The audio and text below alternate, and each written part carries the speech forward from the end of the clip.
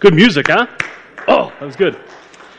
We were actually singing that song yesterday. Oh, how I need you. Anyways, so, hey, we told the fall festival people we'll be there. We'll man those bounce houses come or high water. And it was high water. And anyways, so appreciate those who came out. I know others of you were planning on being there and later on in the afternoon. You didn't care what the weather was going to be. You're going to be there. So just a little representation here. We've the Myers and Zeke and Diana and the McGees and Stan and the Porteries and Clark and Jason were there like since 4 a.m, guarding those places. Anyways, and Kim and they had a clown show up for the guy there on the right. Anyways, but just really appreciate everybody who showed up. Again, the Northwood Fall Festival, that's put on by volunteers. People from Northwood who just love Northwood and want to do something nice for Northwood. And so we want to be able to be here for our city. And so we've offered to do that each and every year. And every year, the weather is a little different. Last year was sunny and a lot of bees. One year it was really hot. And we were like getting water out to the people. So for the 5 or 6 kids that showed up to actually play in that rain, they had a great time. And I appreciate everybody who's serving and helped us in that way. Anyways, go ahead and turn to 1 Samuel chapter 27, page 312, if you're using the Bible there. And we've been learning about the life of David. But as we're doing that, we're also looking at this fact that God says of David, King David, that he was a man after his own heart. He was a man who pursued God, who wanted to do life God's way. And so then we've been asking this question, how does a person who has a heart for God, who wants to be a person known to have a heart for God, how do they handle the normal ups and downs of life? We all live lives just like David did, maybe not to the extent that David had. He's currently on the run, 10-year span of his life on the run. King Saul, the current king, wants to kill David, who's the king in waiting. And specifically, what we want to look at today is, how does that person, a person who wants to be known as someone who has a heart for God, how do they handle life when it's overwhelming? When there's just so much stuff coming down on us, how do we deal with that? How do we face life when we're overwhelmed? And we're going to find this biblical truth play out. And here's the biblical truth. A person after God's own heart will turn to God for strength when overwhelmed by life. Pretty simple statement. Not always easy to do, but something that God will do in our lives, strengthen us as we go through difficult times. So last we were with David last week. For those who have not been with us, again, King David currently is the king in waiting. He's actually king in waiting on the run. Throughout his 20s, for 10 years, he is running from the current king, which is King Saul. Saul hates him. He's jealous of David. David goes out and he does all these great things and wins all kinds of battles and does everything that Saul wants him to do. Saul is jealous of him, and so Saul wants him killed. And he's been chasing him now. We're probably into 6 or 7 years of David running around trying to hide from King Saul. And so, as we left last week, David had spared Saul's life for a second time. And Saul said, hey, since you've done that for me, because David's yelling down, hey, I could have killed you, but I didn't. I'm going to let God avenge me. And so Saul yells back, hey, you're a man of mercy. I appreciate that, and I promise you I won't kill you anymore. So he goes his way, and David goes his way. But David knows, because he's been at this for so long, that Saul is not a man of his word. He says, yeah, I'm not going to kill you, but he knows he'll always come back. And so David has a plan, and here's his plan. Then David said to himself, now I will perish one day by the hand of Saul. There is nothing better for me than to escape into the land of the Philistines. So Saul then will despair of searching for me anymore in the territory of Israel, and I will escape from his hand. So David takes off. He's going to go over to Gath again. Remember, he's already been there once, 6 or 7, 8 years previous to this, But now he's going to go back there. The first time he had to act insane to get away from the king because the king was going to kill him. But this time he shows up with 600 men, and he's vowing his loyalty to the king. So there's 600 men, but it's also all their families. So this isn't a group, this is 601, with David. This could be easily a group of over 2,000 people who are making a move from the wilderness of Ziph all the way up to, and they enter into Gath, 2,000 of them walking up there. And the plan worked as we read through it. And we're not going to read it this morning, but we know the plan worked, that King Saul was like, well, if he's going to go over to the Philistines, I don't want to mess with the Philistines, and so I'm going to let him go, and I'm not going to pursue David any longer. So after living in Gath for a while, he's feeling uncomfortable. They've got 2,000 plus people, and it's a little bit jammed and packed in that town or something. And so he has this conversation with King Achish. It says, then David said to Achish, if now I have found favor in your sight, let them give me a place in one of the cities in the country that I may live there. For why should your servant live in the royal city with you? So Achish gave him Ziklag, just to the south there of Gath, that day. Therefore, Ziklag has belonged to the kings of Judah to this day. So from that moment forward, even when David becomes king, all the way up to the time that this was written, that town has always been part of Judah, part of Israel. The number of the days that David lived in the country of the Philistines was 1 year and 4 months. Again, it's important for us as we're reading through God's Word, especially these stories, that time passes. So there are days where David and his men are just, they're kind of chilling out. They're kind of hanging out. But in this case, what they were doing those 1 year and 4 months while he was there is that they were living in Ziklag, and he takes the opportunity to attack Israel's enemies to the south of them. And so we have the Amalekites, the Girzites, and the Gershurites. And so here's the deal with the Amalekites especially, and kind of the Amalekites are all the people down there. When Israel was coming from Egypt, God told Moses, hey, I'm going to wipe the Amalekites out. They've always been against God and God's people, and so God was going to judge them by using Israel as his tool of judgment. And so he said, Moses, I'm going to wipe these guys out. When it came time to go into the land, Moses had died, and so Joshua was the one who's going to follow through on that. But Joshua and his men, they did not quite get them taken care of. They didn't wipe them out.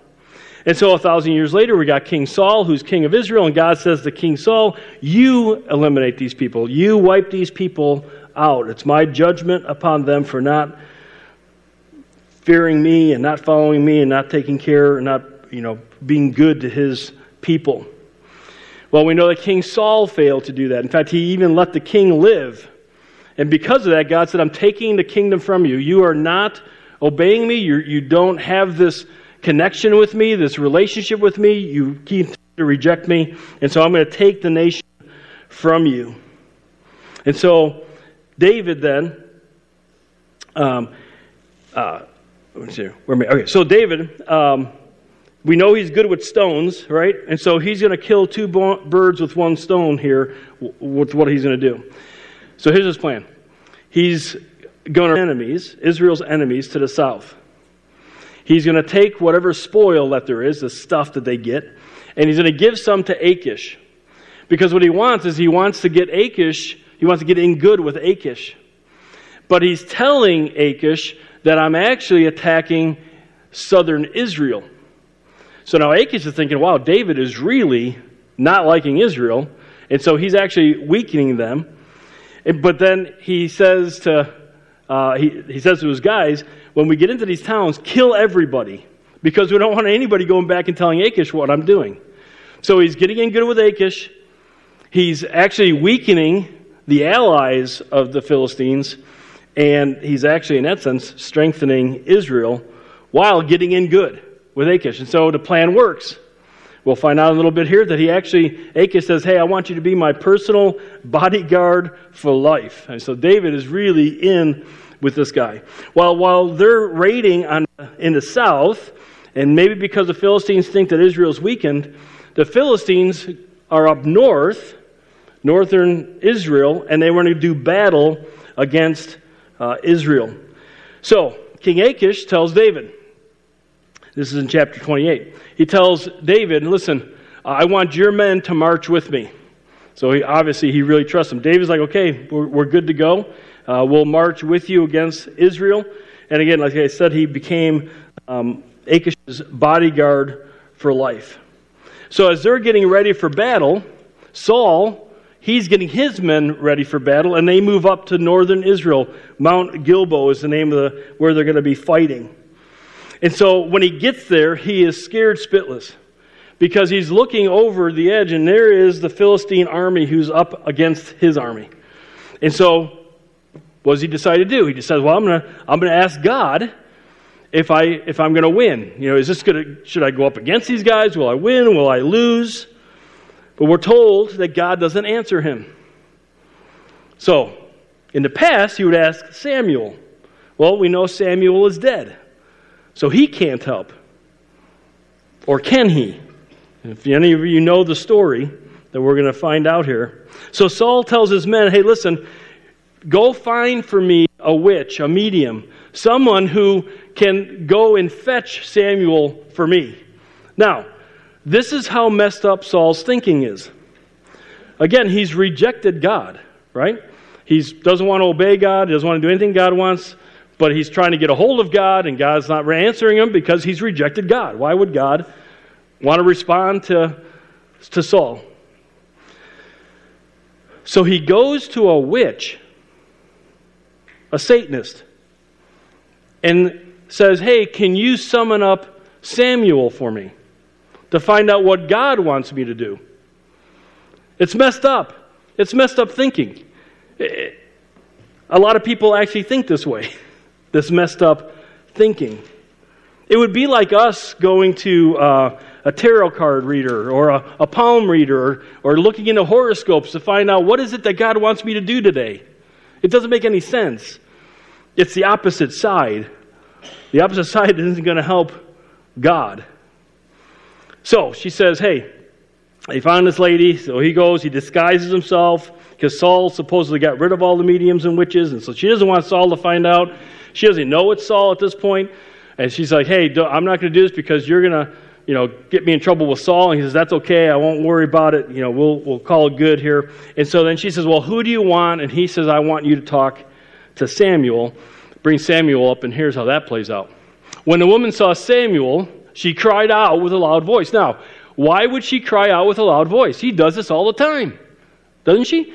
She calls up spirits all the time. So why would she be freaking out? Because it's the first time she's actually called up somebody. Usually it's trickery. Usually it's like, oh, yes, I sense a spirit here, and the spirit is telling me to tell you this, and blah, blah, blah. But this time, Samuel shows up. This is freaking her out. This isn't normal. And the woman spoke to Saul, saying, why have you deceived me? For you are Saul. So now she's figuring it out. The king said to her, do not be afraid, but what do you see? And the woman said to Saul, I see a divine or a spirit being coming up out of the earth.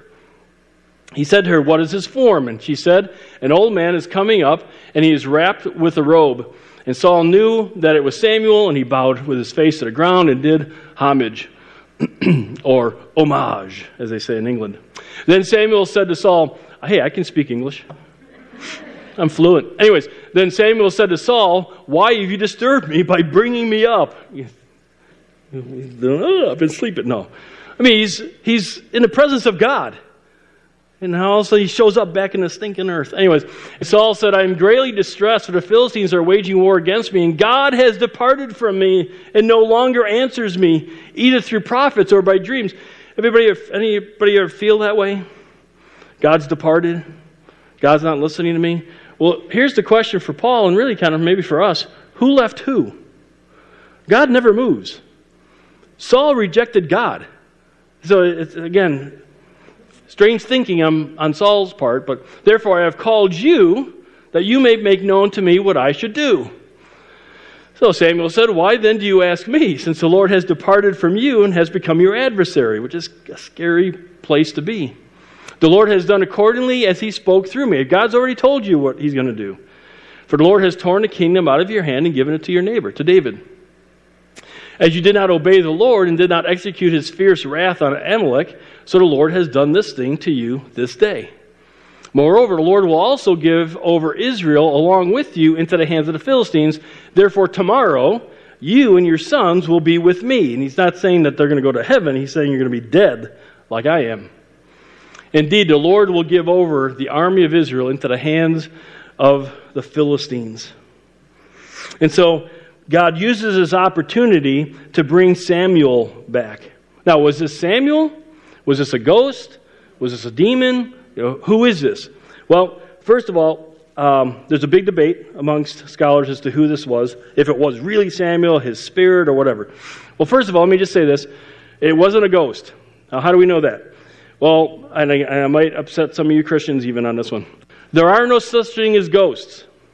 There is no human spirit who's walking around this earth looking for peace, trying to find that place of peace. Jesus makes the comment in Luke 16, or tells the parable and tells the story of how when you die, you either go to hell or you go to heaven. And there's no coming out of hell to go tell people, hey, don't come here. There's no doing that. Hebrews tells us it's appointed unto man once to die and then the judgment. And so there's no ghosts. I know there's TV shows about ghosts, and I know there's Hotel Ghost or something like that on TV. I know there's a bunch of people who want us to think that there are. But there's only angels and there's only demons. And so, is this a demon? I'm just going to give you my opinion. No, because Satan's not going to help. God's not going to use Satan directly to help him. Satan wouldn't want to help. So, this is Samuel.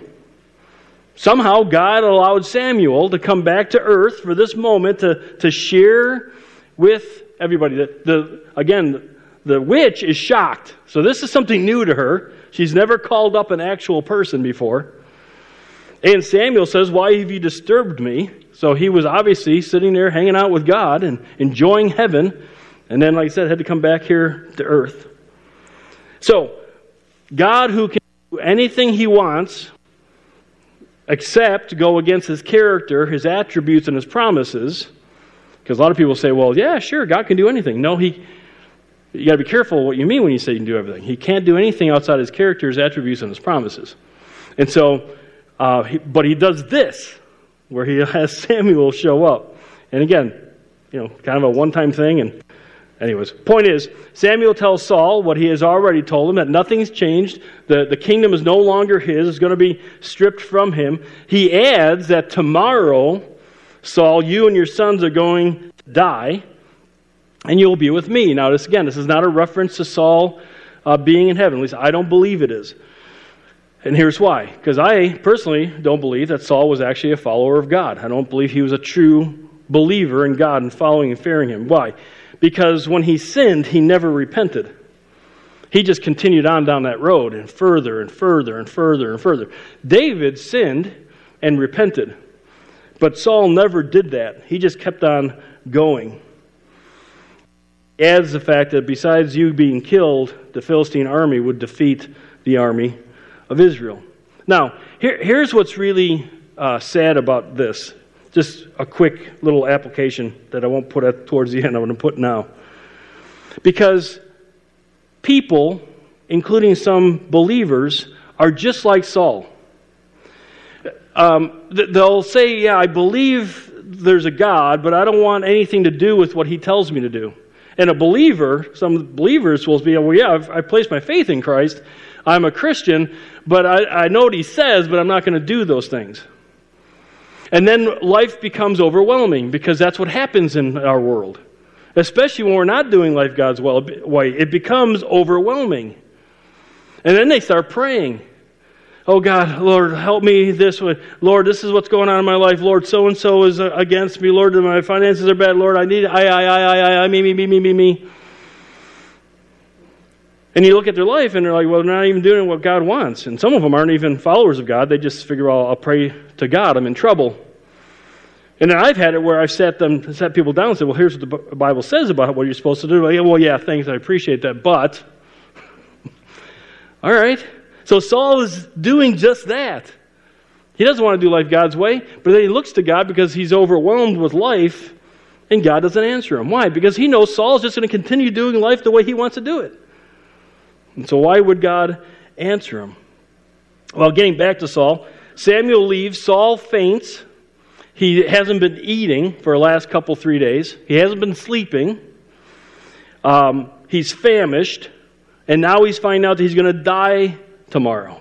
And with all of that, he's just completely exhausted and he faints. The witch and his men, they get him up, they give him some food, and they get him back to the battle lines. Meanwhile, on the Philistine side, they're preparing for battle. David is marching with King Achish.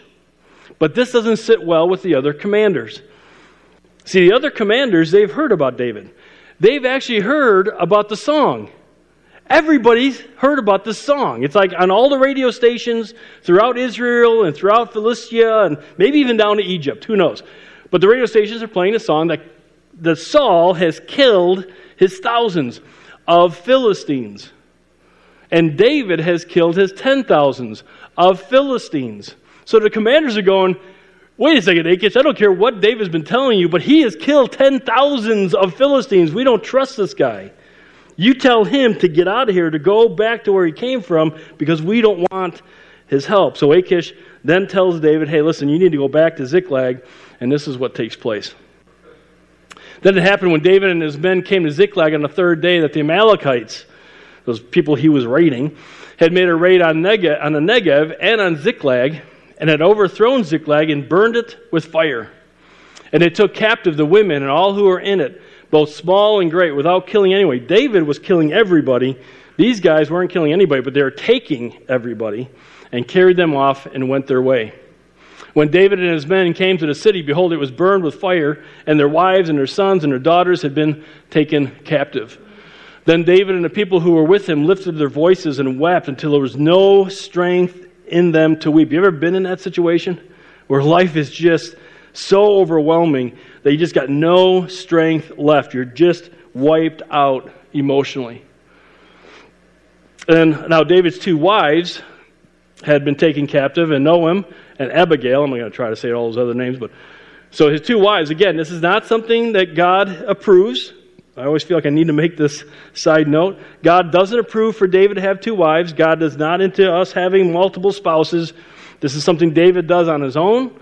It's something that's going to come back to haunt him, like all sin does in our lives, and is going to do to him, which we'll talk about in coming weeks. Anyways, moreover, David was greatly distressed because the people spoke of stoning him.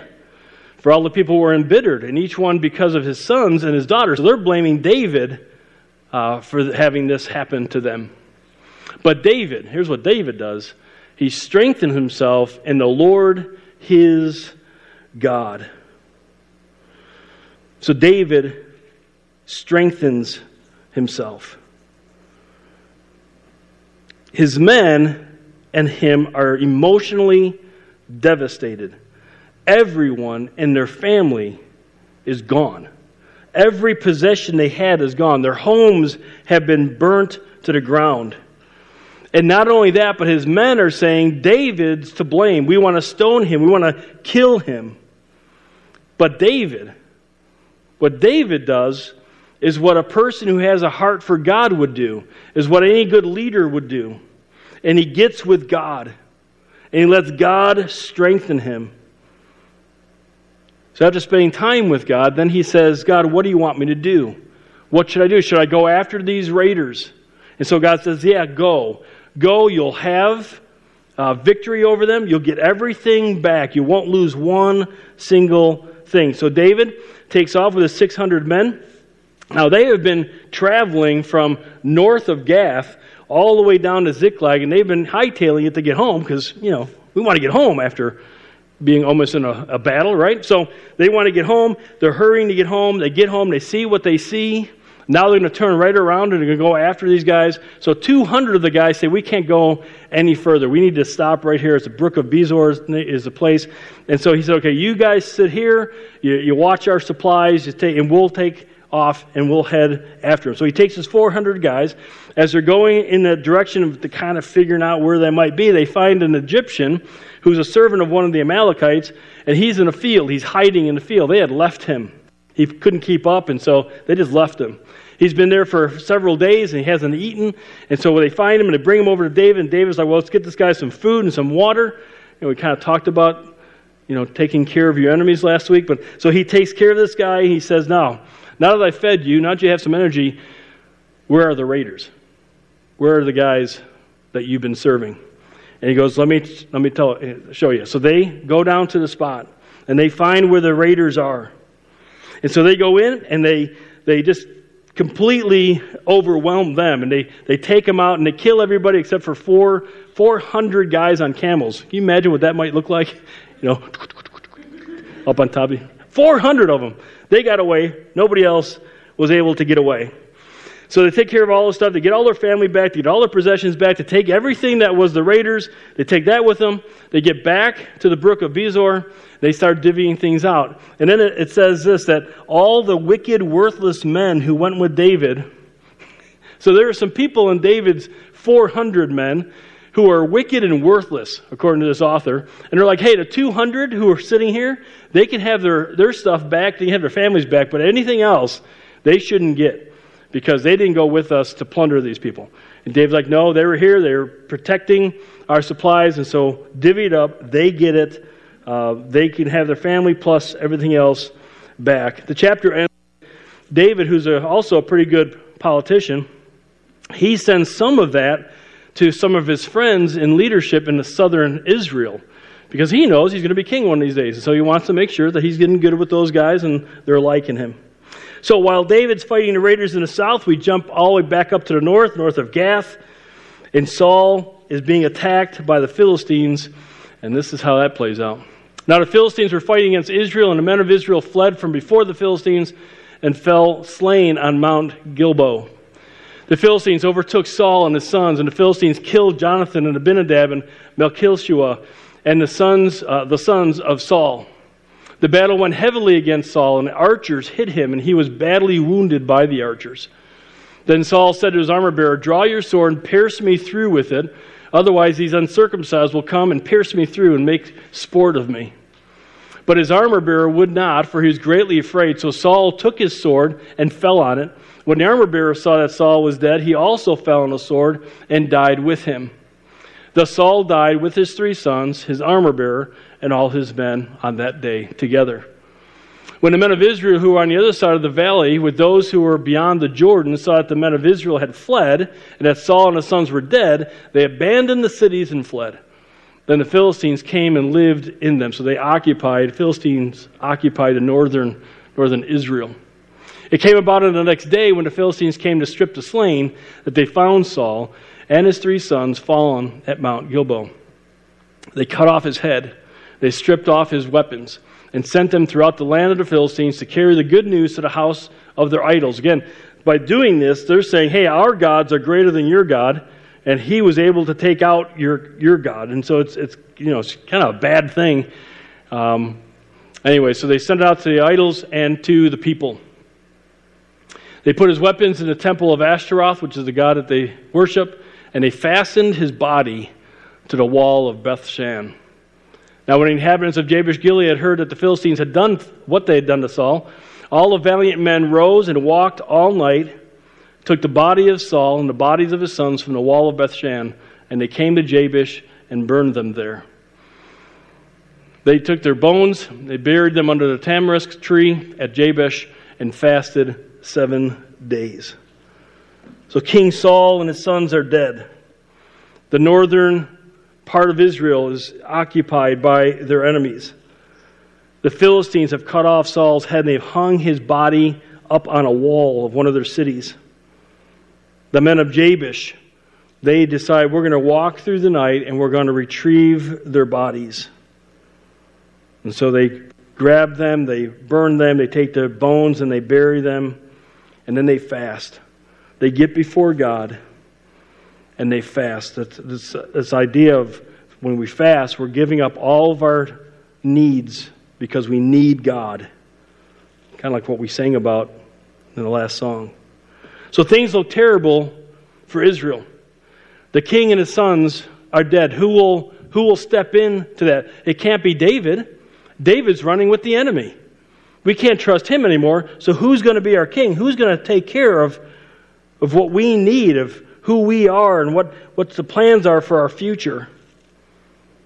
What Israel will learn, and what we are continuing to learn and need to learn, is that God's always working.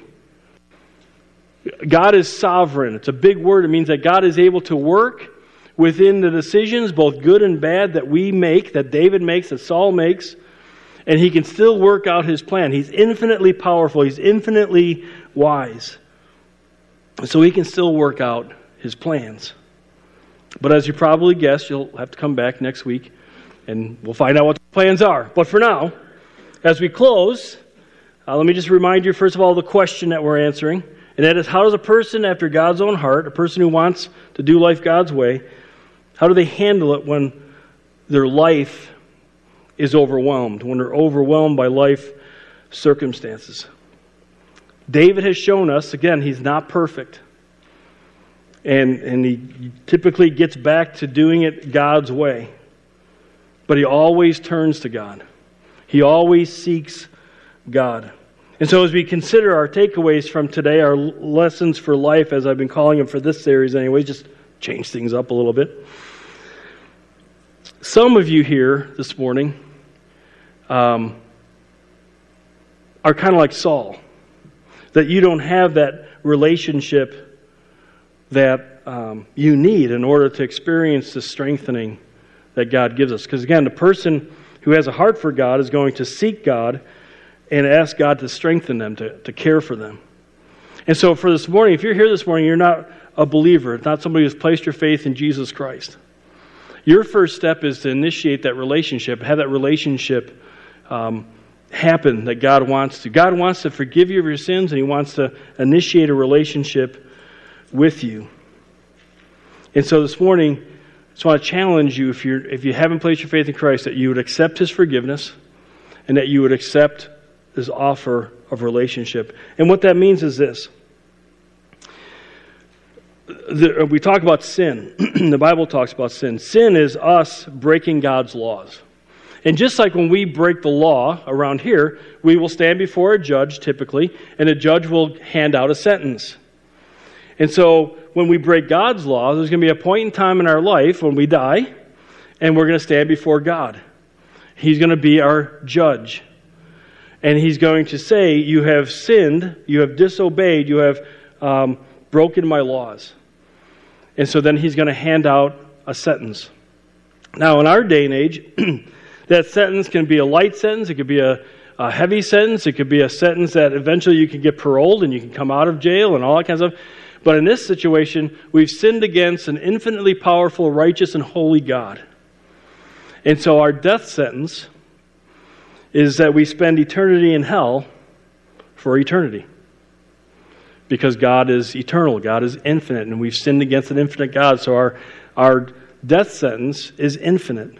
The Bible describes hell as a place that was initially designed for Satan and his demons, but when man sinned, now man sadly has to be judged just like Satan and his demons do. Jesus talks about it as a place of not just separation from God, but a place of darkness, of aloneness, of gnashing of teeth. It's a place that you don't want to spend. It's not a place where you're partying with your friends. I have friends tell me it all my life. I just want to go to hell and party with my friends. You're not going to be partying with friends. You're going to be by yourself in darkness. And you may think, well, that's not fair. Well, God's the judge. And here's the other side of it. He's made and given you the only offer that could be given to you, and that is God the Son, who became Jesus, dying in your place, taking your death sentence upon Himself. So if you're here this morning, just go ahead and close your eyes. And if you've never made that decision, if you've never taken an opportunity to have a conversation with God, we call it prayer, but if you've never had a conversation with God where you said, God, please forgive me of my sins, and I'm trusting in Christ alone, I'd just like to lead you in a prayer that you can pray. Just a conversation you can have with God, your heart to His heart, and just say something along these lines. God, I know that I've sinned against you. I've broken your laws. I know that the sentence is eternity in hell. But I also know and I believe I'm trusting you when you say Jesus died for me. And so I ask you to forgive me my sins. And I'm telling you that I'm trusting what you say about Jesus, that he is my Savior. I ask you to forgive me my sins. I'm trusting in Christ and Christ alone. Now keep your eyes closed. If you've prayed that prayer, if you wouldn't mind just raising your hand, let me know that you've made that commitment, that request. Thanks. I see that. Thanks. Thanks. And you made that decision this morning. I know some of you have made this decision in the past, but this morning, here today. Thanks. Anybody else? You've prayed this morning to accept Christ as your Lord and your Savior. Thanks. Thanks. See that. Just keep your eyes closed. Just encourage you to have made that decision. We have a little next step bag that kind of gives you more information about the decision you've made and steps to take, and we'd love to be able to share that with you. If you would like, fill out a Connect card and give us your information, and I can send you some information. I won't bombard you with stuff, but give you some information as well. And just going to mark on that card that you accepted Christ today. Let's go ahead and open your eyes, and I want to move on to, so those who have placed your faith in Christ this morning, and we who have done that sometime in the past, then for us, when we are overwhelmed by life, we need to do what David did. We need to get with God. We need to let him personally strengthen us. It's incredible to understand that the God of this universe, our Creator, wants us to come to him personally to experience his strengthening, his help. David talks about the Lord, and that's where it's a Yahweh in Hebrew. It means the self-existing, infinitely personal God of Israel. And so it's Yahweh, it's the Lord, but it's the Lord, his God. And so it's not just the God of Israel, it's David, it's his personal God. God is his personal God. And so David leaned on God for strength and for comfort. And we can do the same. We just need to get with him. I'm going to read some verses here as we close. These are some Psalms that David wrote in the Old Testament. Could have been right when he was going through this. It could have been him looking back on this time. But I want to read these just quickly for you. These are just 3 different parts of Psalms. There's a bunch that he wrote. He says, I love you, O Lord, my strength. The Lord is my rock and my fortress and my deliverer, my God, my rock in whom I take refuge. So how do we hide in God? How do we get in there and just kind of hide? We get into his word. We spend time, like David did, meditating on God's word, thinking about God's word, remembering his promises, remembering all the stuff he's done for us. And as we're talking to him, we let him talk to us from his word. And so he becomes our refuge. My shield and the horn of my salvation, my stronghold. I call upon the Lord, means we pray to him, who is worthy to be praised. So we praise him, and I am saved from my enemies. Another one, I would have despaired unless I had believed that I would see the goodness of the Lord in the land of the living. So God's going to take care of me here and now. I got to trust that. I got to believe that. Wait for the Lord. Be strong and let your heart take courage. Just wait for the Lord. I get it that waiting is hard. Waiting is difficult. But it's not us being passive. It's us spending time with God, sitting with him and letting him strengthen us and help us. And then the last one, I love the Lord, all you his godly ones. The Lord preserves the faithful and fully recompenses the proud doer. In other words, a person who's being prideful doesn't need God. He's going to discipline them. But he'll be faithful to us who are taking care, preserving us who are faithful. Be strong and let your heart take courage, all you who hope in or wait for the Lord. When life becomes overwhelming, don't make the mistake that Saul made by rejecting God and what God says to do. Do what David did. Get with God and let God personally strengthen you by you being in God's Word, reading God's Word, meditating on God's Word, memorizing God's Word, and then applying what he says to your situation and experiencing him personally strengthen you through that situation that you're going through. Let's go ahead and stand. We'll close in prayer. Heavenly Father, I thank you again for this morning and opportunity to look at David's life. He went through a lot of terrible things, and again, not always perfect. but he continued to come back to you, continued to trust you. Lord, forgive us for the times that we don't trust you, that we don't even come to you. We may pray, we may talk at you, but we don't come to you and let you talk to us through your word. But Lord, moving forward, I pray that we would make a commitment to be people who are allowing you to be our refuge, and that we would allow your word to penetrate our hearts and our minds, that we would trust you, that we would do what you call us to do in spite of how we may feel or what we think, and we'll experience you strengthening us and experience you working through us. In Christ's name, amen. Thanks for coming this morning. Have a great rest of the week and represent Christ well.